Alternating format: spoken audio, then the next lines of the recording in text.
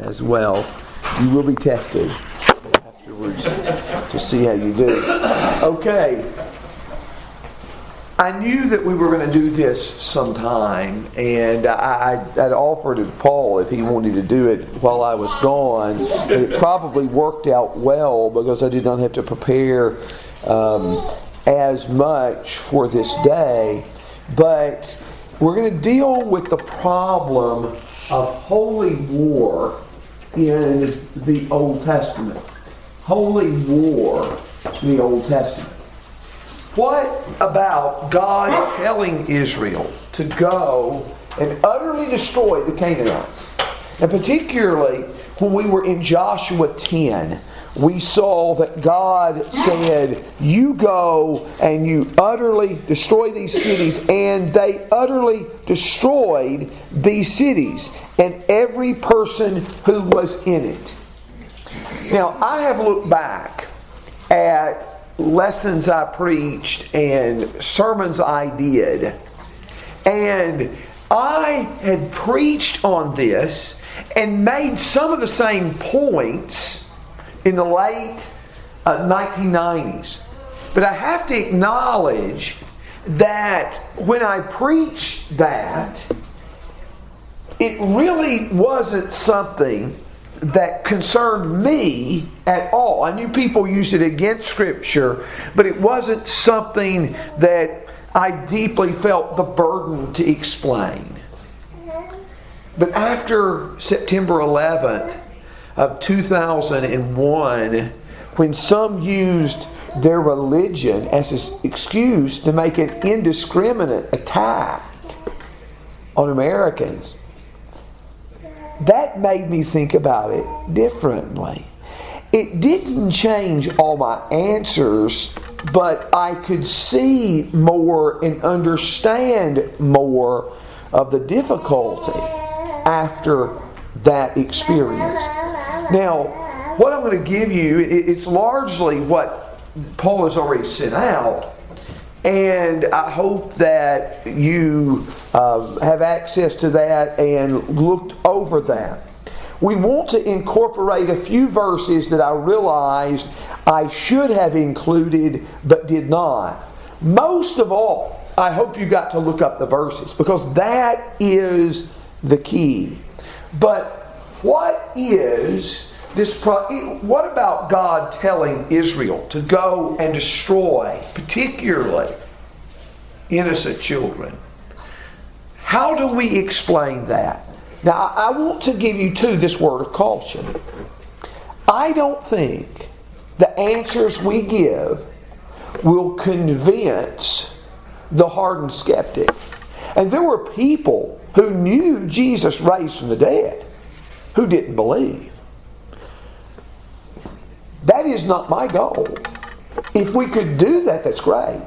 But my goal is to show more people who are open to faith that there are some reasonable explanations of this.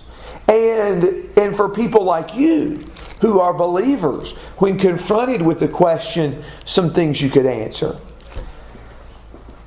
And feel free to add your comments, but first of all, the sins of the Canaanites were great. The sins of the Canaanites were great. And there are a multitude of passages that deal with this. But look at Leviticus 18. Leviticus 18 and Leviticus 20 particularly warn against sexual immorality. They warn against sexual immorality. In Leviticus 18, beginning with verse 24, do not defile yourselves by any of these things. Having sexual relationships with near relatives. Do not defile yourselves by any of these things. For by all these, the nations which I am casting out before you have been defiled. The land has become defiled. Therefore I have visited its punishment upon it, so the land has spewed out its inhabitants. So I visited my punishment upon the land. Their sins have defiled the land. The land has spewed them out. Remember the church at Laodicea? It's told it will be vomited out of God's mouth. Same kind of thing right here. Spewed out, vomited out of His mouth. Verse 26. But as for you, you are to keep my statutes and my commandments, and you shall not do any of these abominations, neither the native nor the alien who sojourns with you. Notice these sexual standards apply to Israel. They apply to the alien living among Israel. For the men of the land who have been before you have done all these abominations, and the land has become defiled. So the land may not spew you out, should you defile it, as it spewed out the nation which has been before you. So, in this particular passage, this emphasizes that Israel's enemies are driven out of the land. It's not just God hates these people and God wants to give you the land and they're inconveniently in the way. No. Their sins are exceedingly grave. Now Leviticus 20 deals with the same list of sins,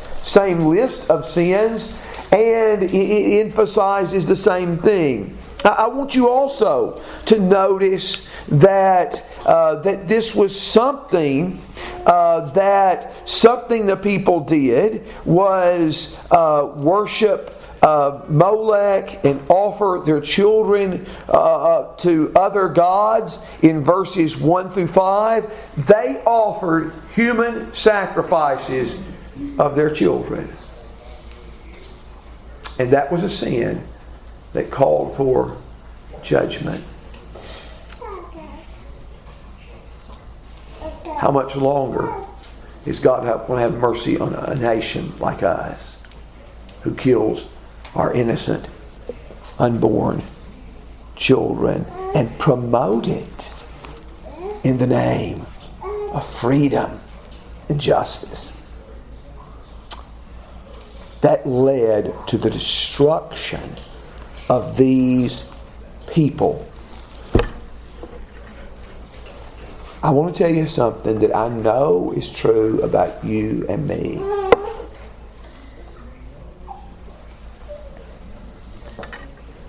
When we say their sins deserve judgment, there is not a one of us who begins to grasp how horrible, how hideous, how ugly sin is to God.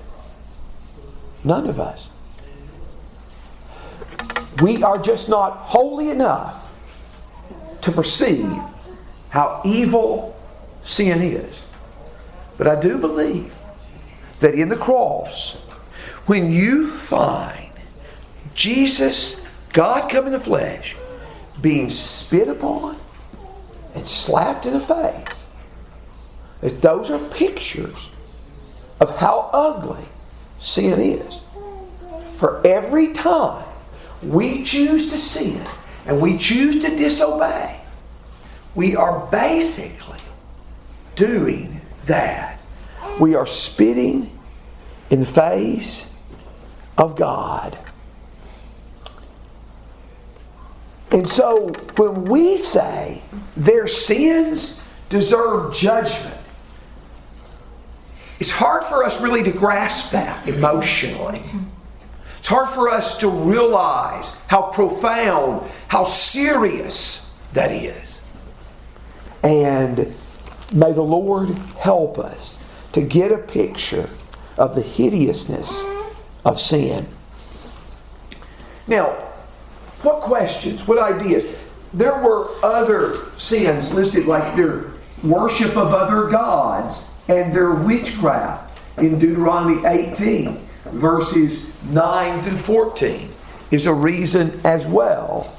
But what else? Anything that you would say about that? I want you to know this, that God was extremely patient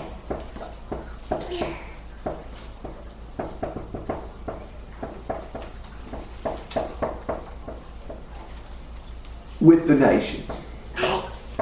God was extremely patient with these nations. Now, how do I know that? A couple of ways. One, look at Genesis 15. Genesis 15.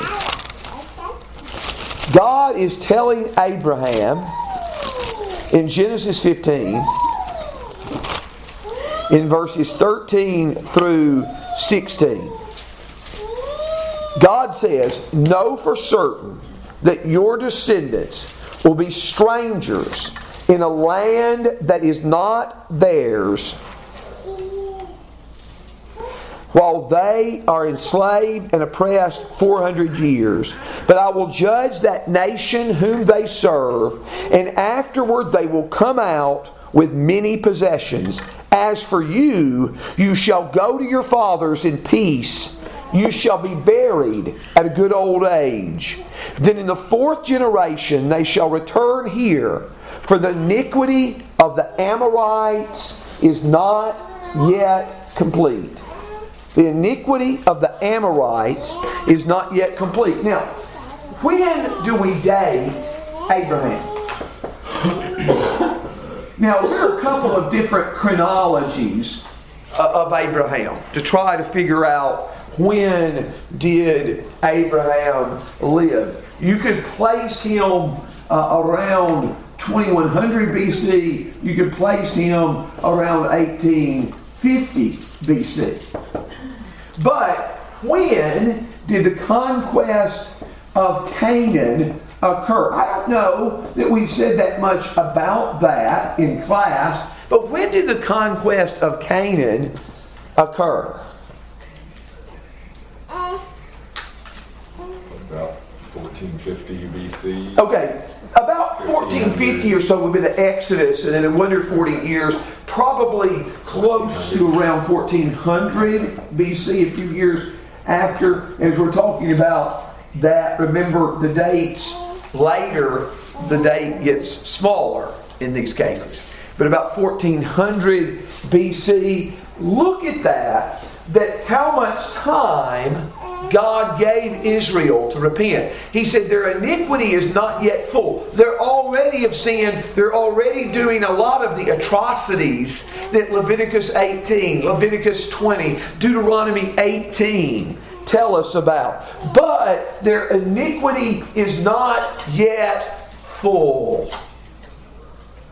So God was patient with them, giving them an opportunity to repent. Now, this was a passage I did not have jotted down. This was a passage I did not have jotted down in the notes. But Exodus 17. Who attacked Israel when they came out of the land of Egypt? What group of people? You remember? Who? Yes, the Amalekites or Amalekites. Amalek. And God tells Moses to tell Joshua in verse 14, the Lord said to Moses, "Write this in a book as a memorial and recite it to Joshua, that I will utterly blot out the memory of Amalek from under heaven." I'm going to blot his memory out from under heaven. Now, David mentioned the date about 1450, and of course, some of these dates are disputed, but I do think there's reason to take that as a good date. But around 1450, to just give a rounded number. And remember, the Bible tells us that God told Saul, 1 Samuel chapter 15. God told him that you are to, I will punish Amalek for what he did when how he set himself against him on the way while he was coming back to Egypt. Now, that said in 1 Samuel 15, verses 1 through 3, that Saul is going to enforce this penalty against the Amalekites. When was that? What were the dates, the general dates? 11. Yeah, around 1050-ish, a little bit after 1100. So around 1050. Do you know the Old Testament never specifically says how long Saul reigned? The statement that he reigned 40 years is made in the New Testament in a sermon by Paul in Acts 13. In 1 Samuel chapter 13, there's a verse, 1 Samuel 13:1, that says Saul, in the Hebrew says he was year old when he became king, and he reigned years. And some have interpreted that he was 1 year old when he became king and reigned 2 years. There's a problem with the text there, but this is my point. God said, I'm going to blot out their memory from under heaven. 400 years. They're given a chance to repent. What verse comes to mind when you see the difference, the amount of time between God announcing judgment and God executing judgment in both of those cases? Is there a verse that comes to mind? God's not slack concerning His promises, and a day with the Lord's like 1,000 years, and 1,000 Yes. years is one day. And I think that's in the same context. It's all in 2 Peter 3, 2 Peter 3, yeah. but particularly 2 Peter 3:9, the Lord is not slow concerning His promises, as some men count slowness, but is long suffering to us, not wishing that any should perish, but that all should come to repentance. God is patient. God is long suffering. Don't take the continued blessing upon a nation as a sign that God approves that nation. It may be God is long suffering, giving people an opportunity to repent, giving people an opportunity to come to Him.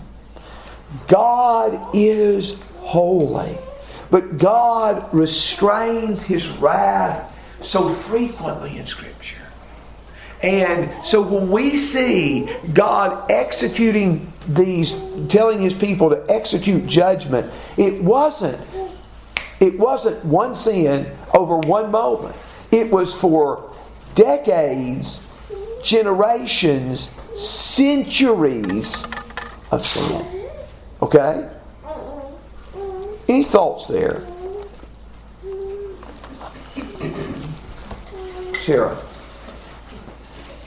It's kind of like the other side of it, I guess. You sometimes wonder how many people suffered during that time period. Yes. Yes.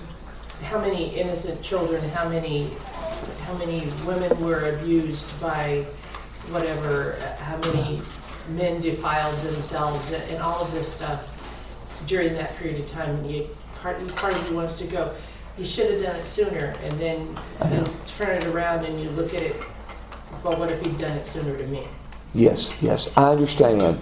I understand what you're saying exactly.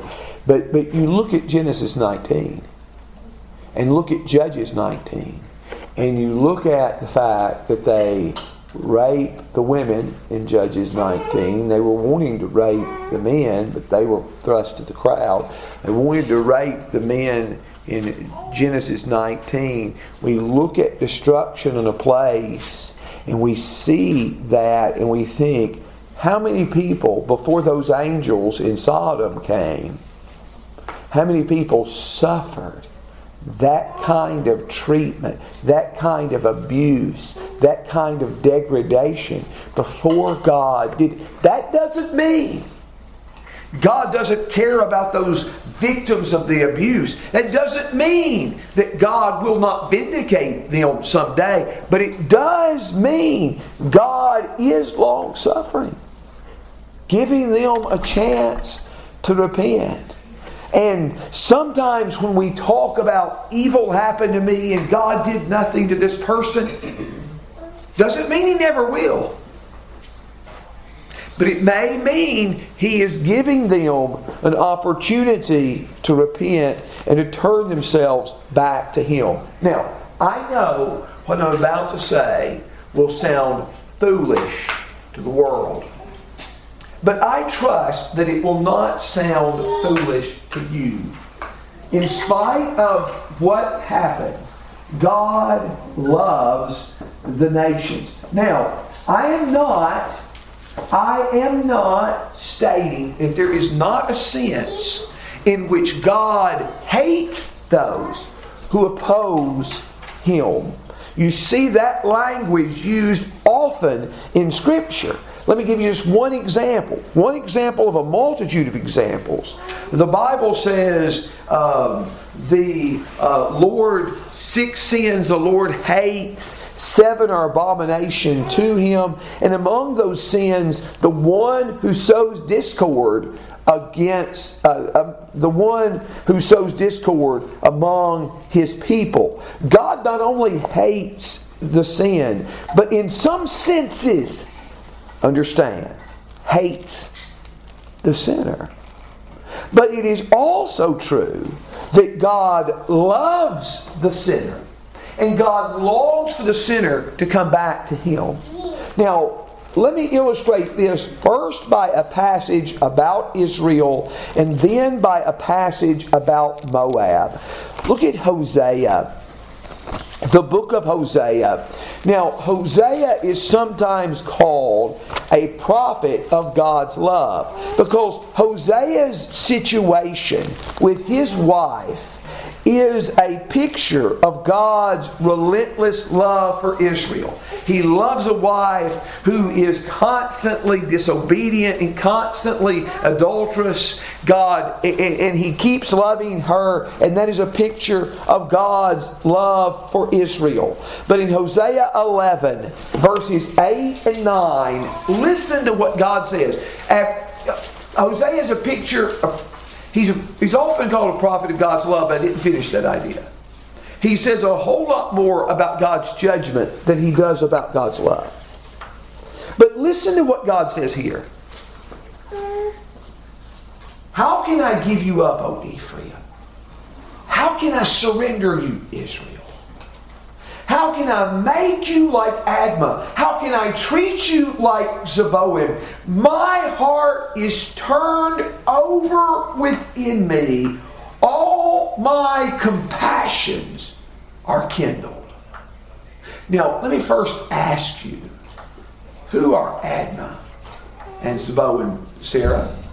They're the other cities on the plain that were destroyed with Sodom and Gomorrah. Yes. And you see that among other places in Deuteronomy 29 verse 23. So they were destroyed with Sodom and Gomorrah. And I'm going to tie that in just a second. But God has been announcing judgment that the people have continually departed from Him. How can I give you up? How can I surrender you? And He says, how can I make you like these cities that were destroyed with Sodom and Gomorrah? And He says in verse 8, all my heart is turned over within me. The word that's used for His heart being turned over is the word used in Genesis 19, verse 25 and 26 for the fact that God overturned Sodom and Gomorrah. The same word used for His judgment against the cities of Sodom and Gomorrah is used for how His emotional state, if we can describe it that way, of thinking about destruction of His people. Now, when I mention this, some of you all may have to have done this. If you haven't done this, you probably know of someone who has. Have you known of Christians who had to tell their rebellious and disobedient children, you're going to have to leave this house?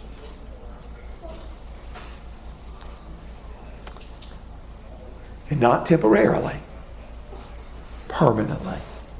You're going to have to leave. You're living in sin. You're living in rebellion. You are a bad influence on the rest of the family. And you're going to have to leave. I know of people who have done that. Did any of them relish that?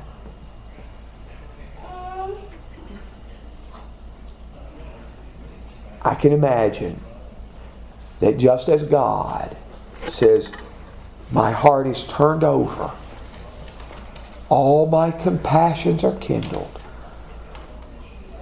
that the parents felt that same way when they said that to the children that they raised and they loved. And yet, we can know that sometimes there's virtually no other decision. God loves us more infinitely than we love our children. For however much we love our children, there's a limit to that because we are finite beings. God is infinite, and His love extends to greater heights. And yet God says that of His people. Now, look at the same thing in Jeremiah 48. The same thing that God says of Israel, the same kind of thing He says about Moab.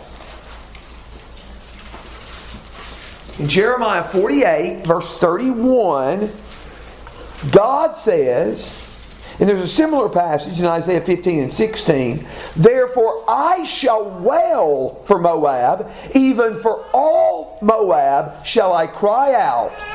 I will moan for the men of Kiriath.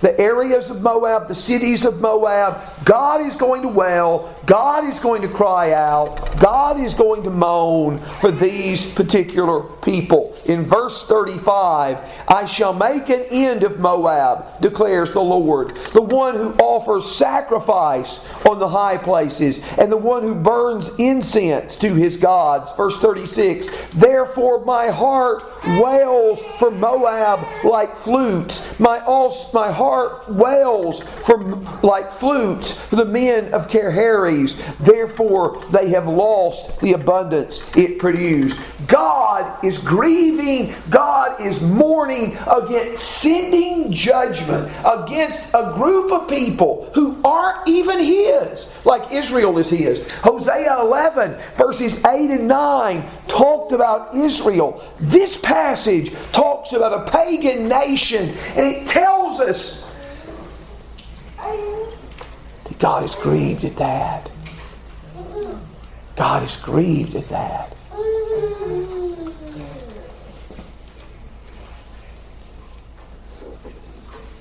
I can remember, and this, you see this on several different levels. When someone who's a notorious criminal is executed.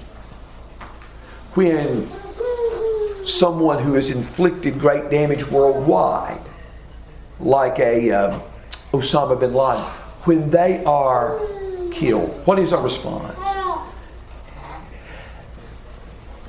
I understand how there can be a group of emotions, but I don't think that we should cheer in a street in the same way it's a football game or basketball game.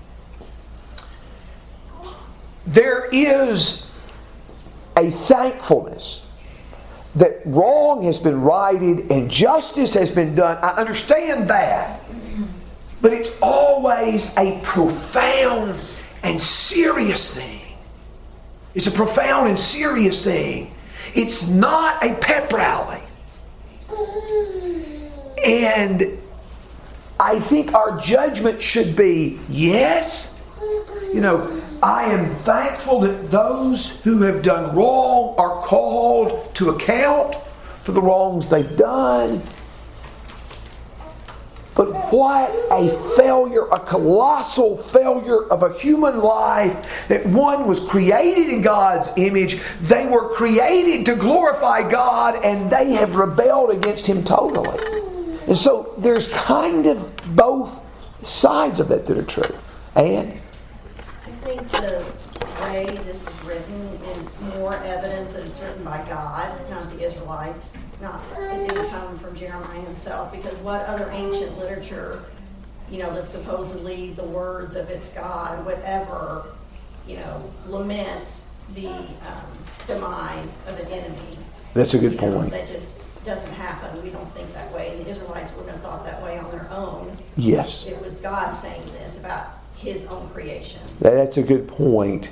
Yes, I wouldn't know of any parallel to that in ancient literature where any God claims to experience any kind of sadness that another people are destroyed or wiped off the face of the earth. You find that with Israel's God. That is a good point. That is a good point. I will tell you something else that I think may play a part, but this is not specifically said of the nations here. I draw this from other passages. One is the idea, or 4 is the idea of lex talionis, and that is the idea, and I wrote something about that on our page this week. That is the idea, to boil it down, that the punishment fits the crime. That punishment fits the crime. That a person is punished in the way that they have done wrong to others. Let me show you an example of this. Okay, look at Psalm 137. Psalm 137. This is perhaps the strongest imprecatory statement in the whole Old Testament. This starts out by the rivers of Babylon. We sat down and wept. The people are mourning in Babylonian captivity.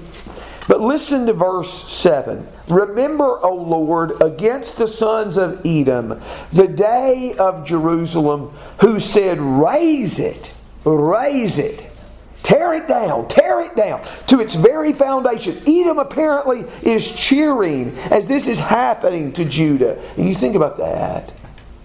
Cheering as the city's destroyed, as women are raped, as people are killed.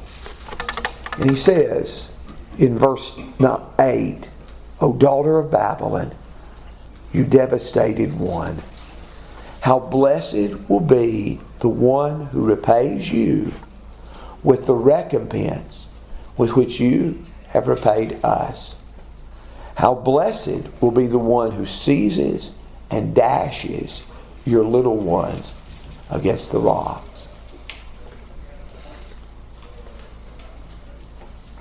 Now, some say,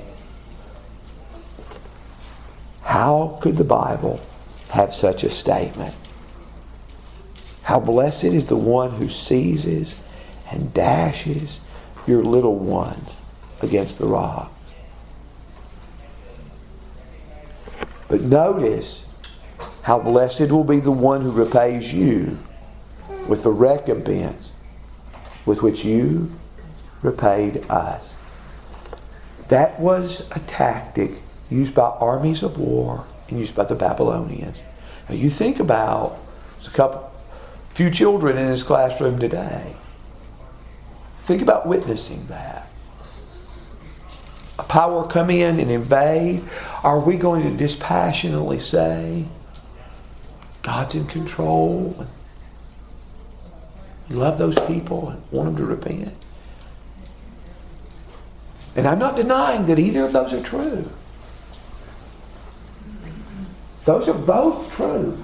Even at the darkest moments, God help us to see it. But we're going to want judgment. And often the way God repaid nations was the way that they had judged others. There's a passage, and I'm looking, and it is not on this sheet either. Isaiah 13, verse 15 and 16. Isaiah 13, 15 and 16. As Isaiah announces judgment on Babylon, and when he announces judgment on Babylon, he says basically the same thing in Psalm 137. Now, do I know this happened with the Canaanites? I don't know for sure, but it's used so frequently in the Bible. And in 1 Samuel 15, verse 33, it's used when Agag, the king of the Amalekites, is punished. Samuel says to him, "As your sword has made women childless, so shall your mother be childless among women." You've made other mothers to be childless, and so now your mother will be made childless. This comes to play here in the judgment on Amalek. Could it have come when God tells them to go and destroy the Canaanites' children? Have the Canaanites done that to other people's children?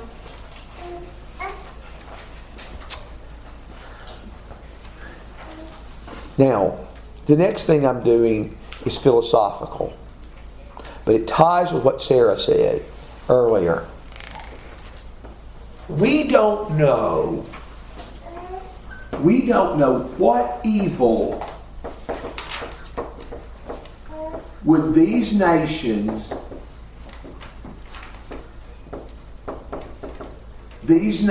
have done if they lived. What evil would they have done if they lived? We don't know. I can remember one time sitting in our little apartment in the Czech Republic, and a person who was claiming to be an atheist basically had one argument. And I will say, I do think this argument resonates even a lot more among the Czech people than it does among us, because a lot of them had relatives that really suffered when Hitler came in, and so some of them do bear real scars of that. I'm not mocking their pain, understand that, but he claimed to be an atheist, and he kept saying, if God is God, if God is there, why didn't He stop Hitler? Why didn't He let him be born? Why? Well, I understand that question. I've asked those questions before. And Hitler too had a brother that died in childhood. And you think, why couldn't that have been him? But we don't know that his brother wouldn't have been worse. Well, we don't know that. We don't know. And so we can't argue both. We can't argue God is so cruel, God is so evil. Why did He destroy these people and yet not recognize that you say about other nations and about other peoples, why did God let them exist with all the evils that they did? You see, we don't know what God knows. And we don't know all that God is taking into consideration. But it may have been that these nations would have performed atrocities that would have affected world history in horrible ways. We just don't know. And we've at least got to give the God who made them and the God who loved them the benefit of the doubt in thought there. Now, also also something that happened, and I think that we will see this amply illustrated. I want to just mention this. The Canaanites would have corrupted Israel. They would have corrupted Israel. Now, what word could I leave out or change in that list? Did.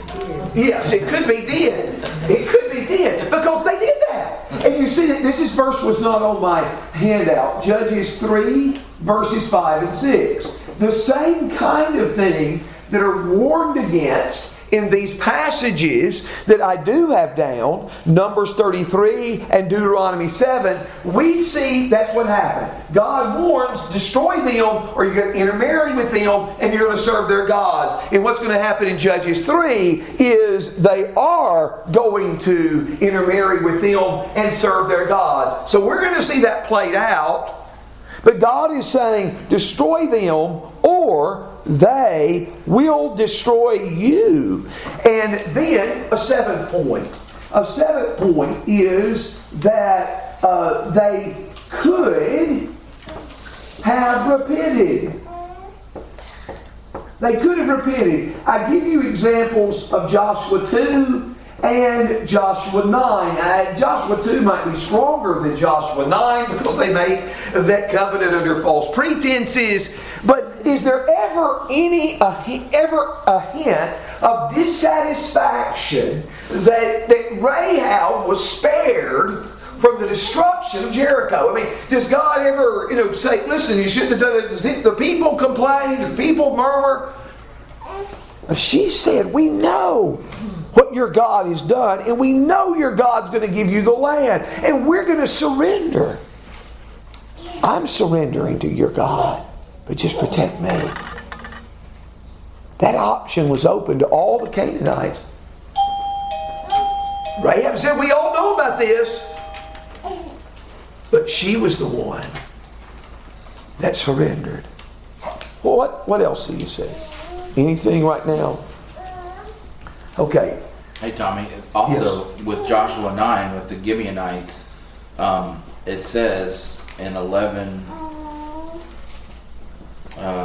they're proclaiming God's greatness. Right. 11:19. Except for the Hivites living in Gibeon, not one city made a treaty of peace with the Israelites, who took them all in battle. So it sounds like all of those nations could have tried at least to make a treaty, and instead they decided to fight against that's right. Israel. So they could have repented too, just like the Gibeonites. That's right. They are not forced to fight against Israel. They see what's happening. They even think at points that defeat is inevitable, but they gather together for battle against them. So it's not that these are an innocent people, but also God's ultimate purpose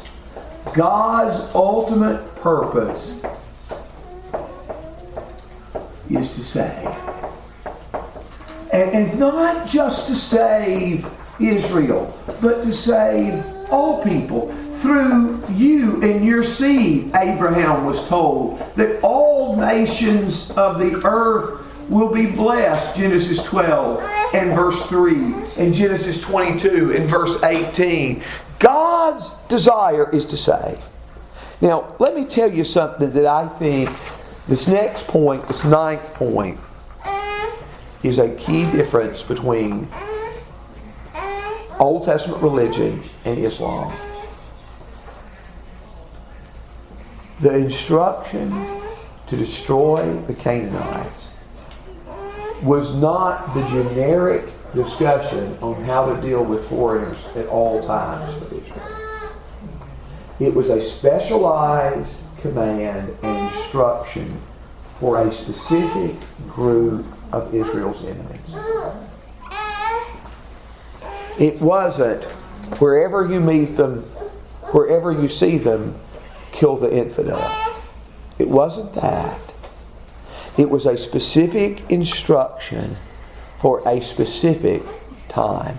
Do you ever find anybody in Old Testament history using that instruction for the book of Joshua to go out and to use that as justification for destroying another helpless people.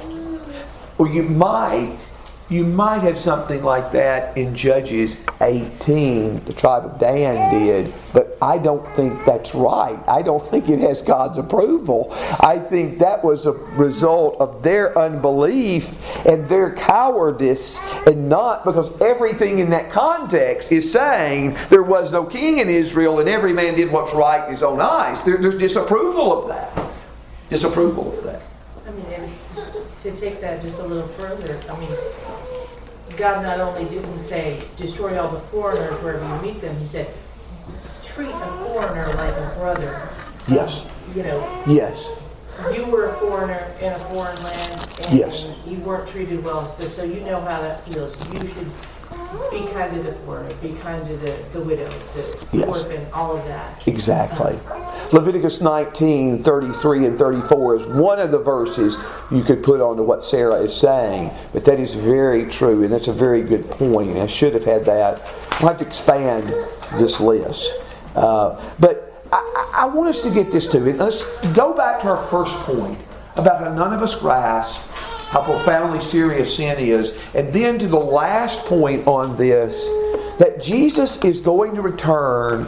He is pictured as being a warrior on a white horse, conquering in Revelation 19, and his garment being dipped in blood.